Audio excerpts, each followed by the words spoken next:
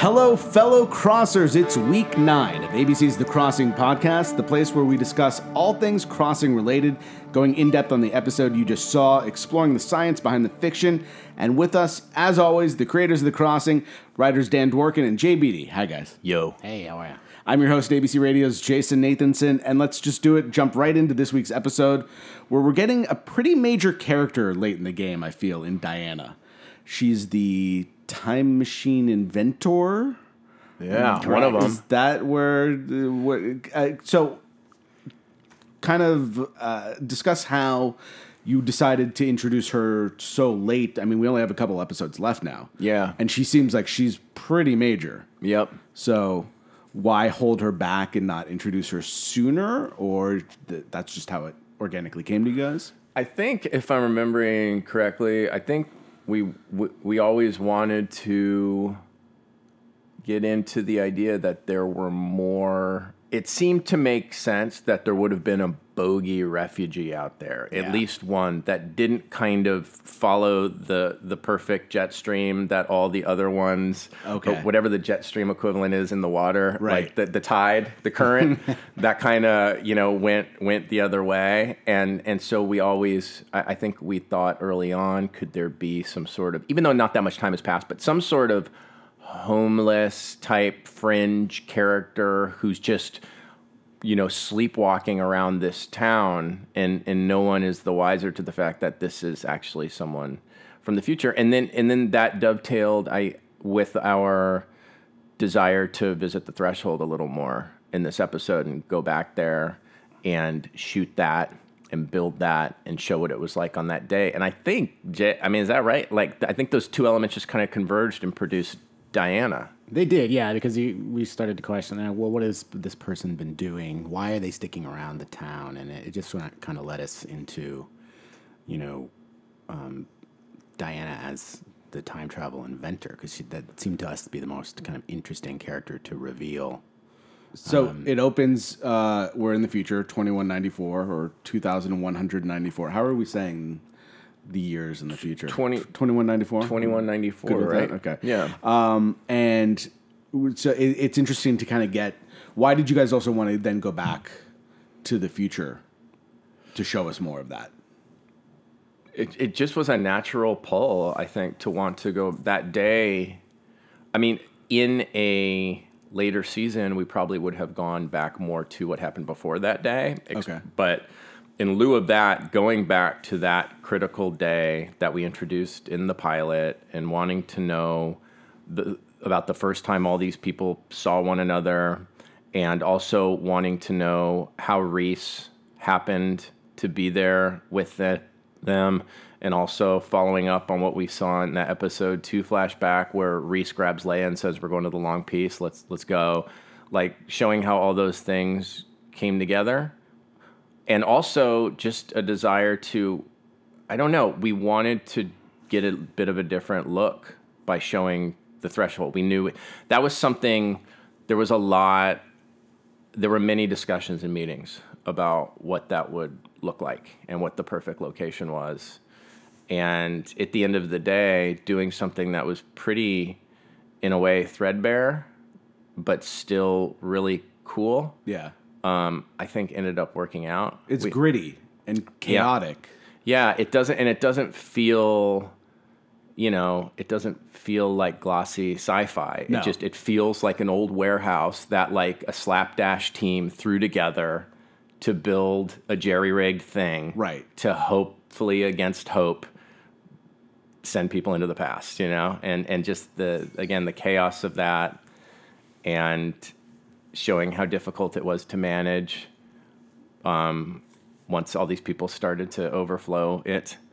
All that just seemed fertile and cool. Which is very, I like that. It was very natural and human, the way people would want to try to leave once they knew that Apex is coming and had found them out.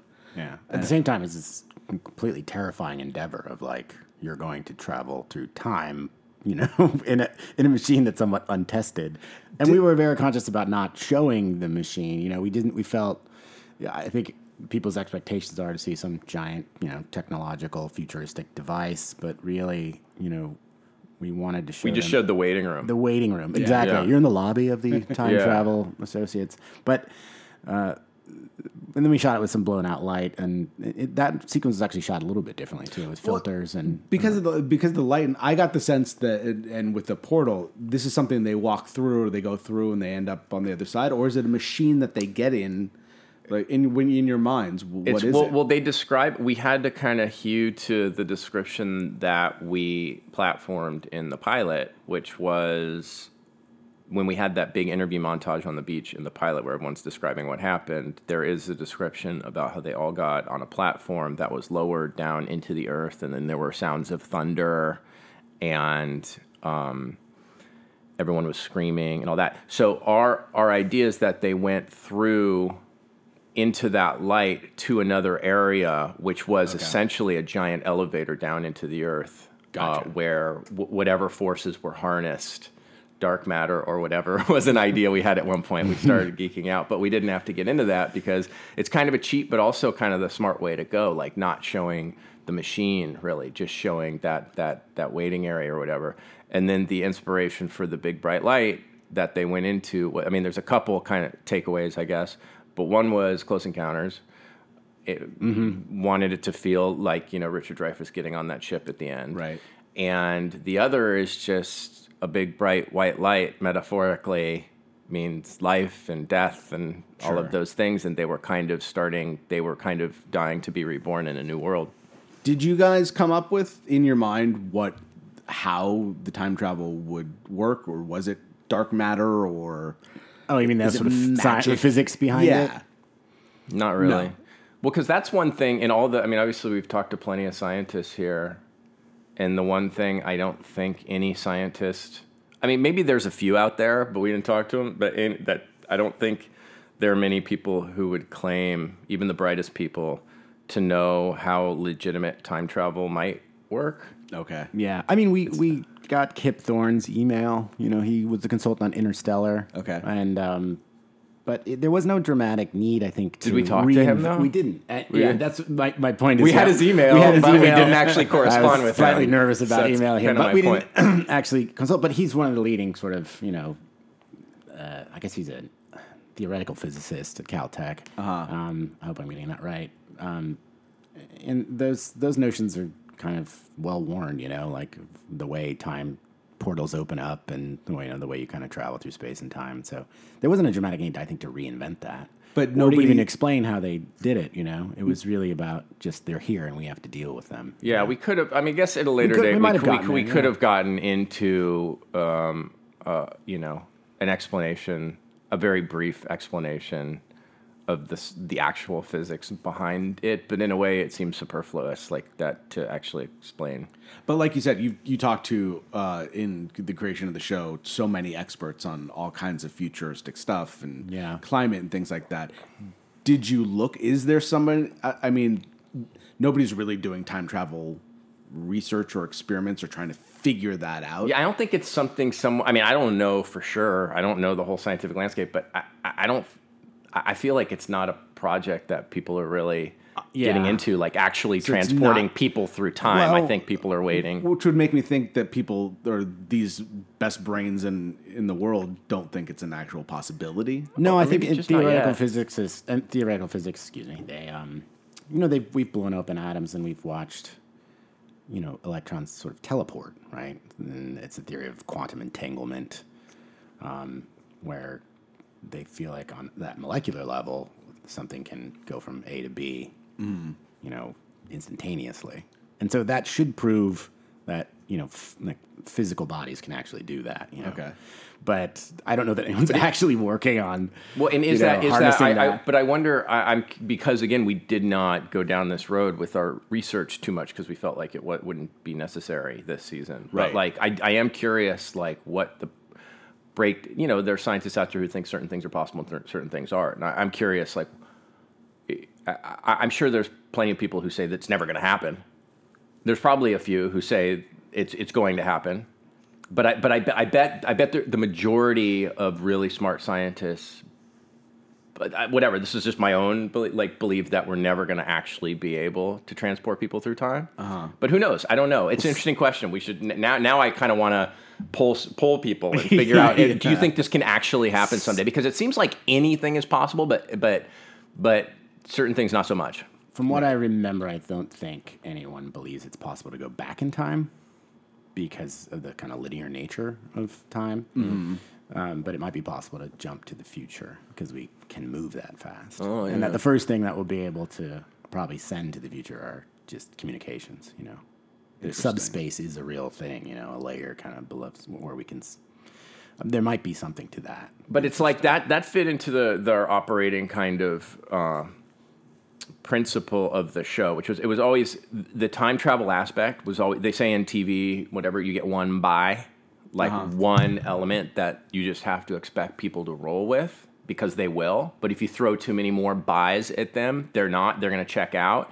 And so time travel was always our one buy.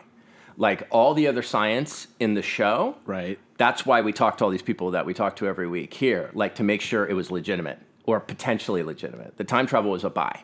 Yeah. Maybe it's possible, maybe it's not. And we like the idea that it was sort of fallible, They ended up underwater, Right. 100 feet or so underwater, which wasn't what they planned. And when we spoke to Andrew Hessel, we said, how can we go about explaining that? Well, if you're moving from, if you open like a Terran space-time, you're moving from possibly a point in Port Canaan in 2194 to Port Canaan in, 2018.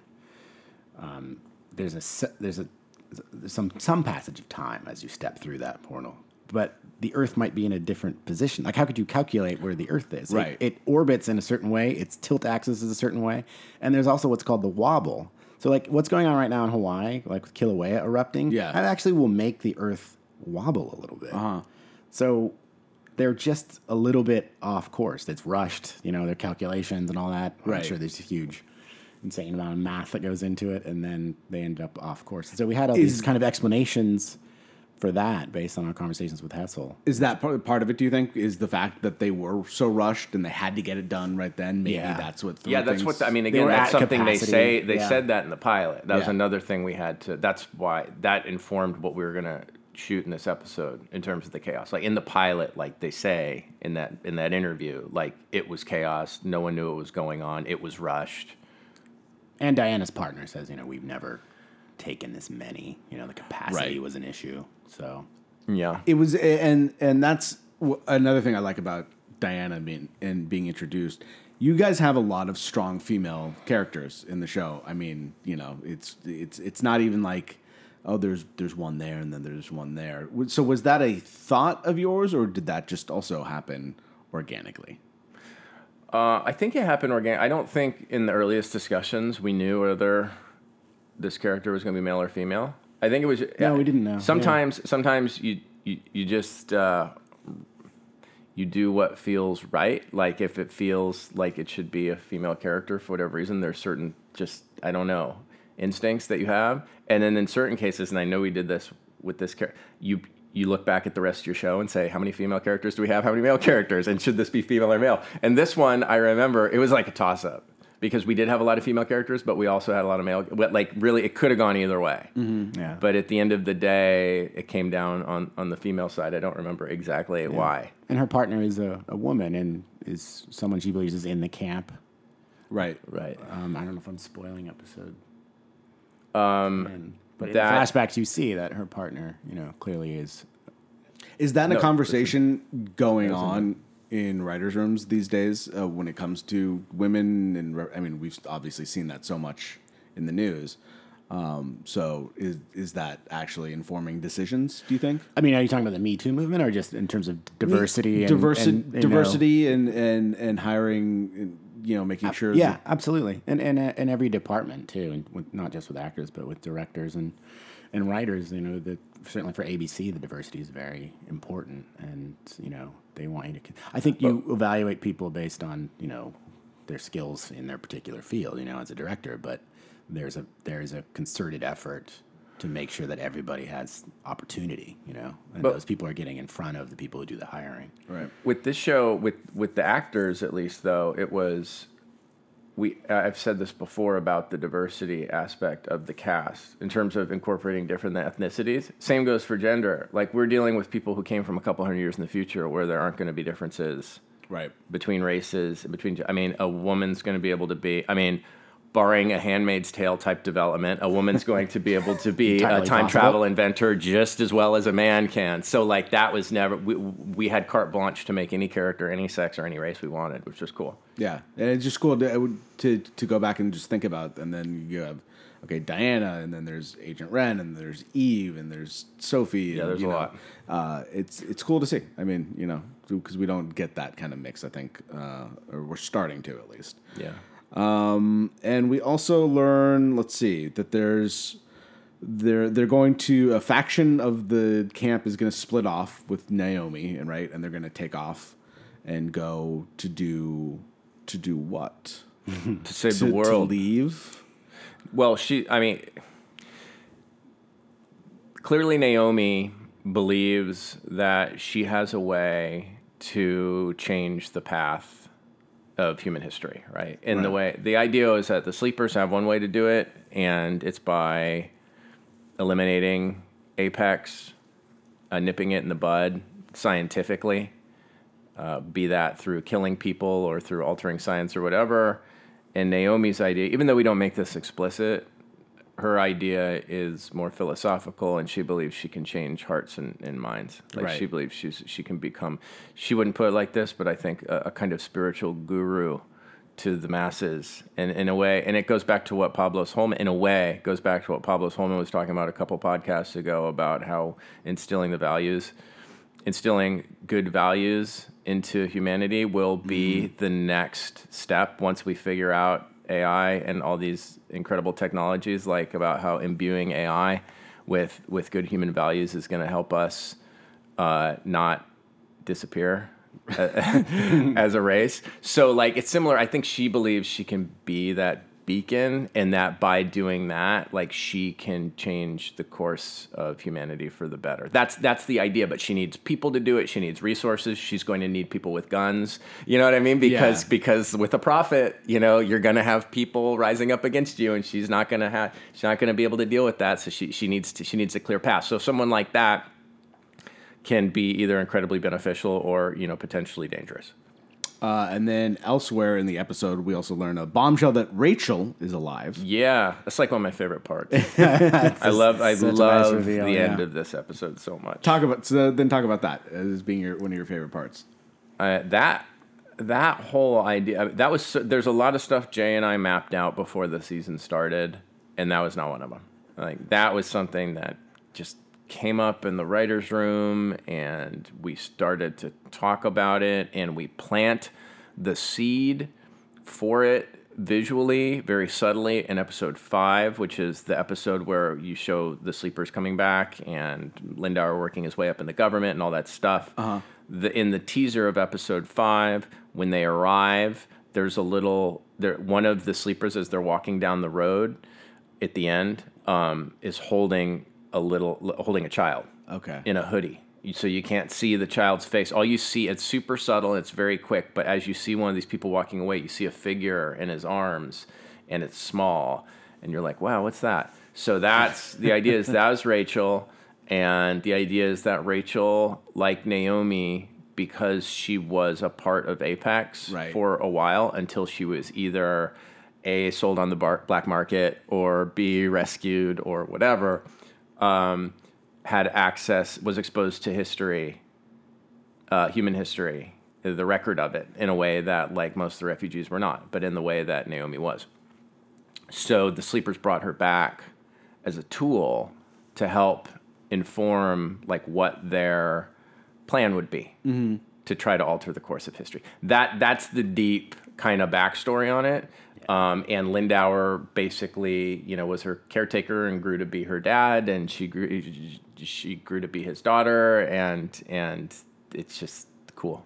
And forgive me for not remembering, or maybe I miss it. Is there a Mrs. Lindauer?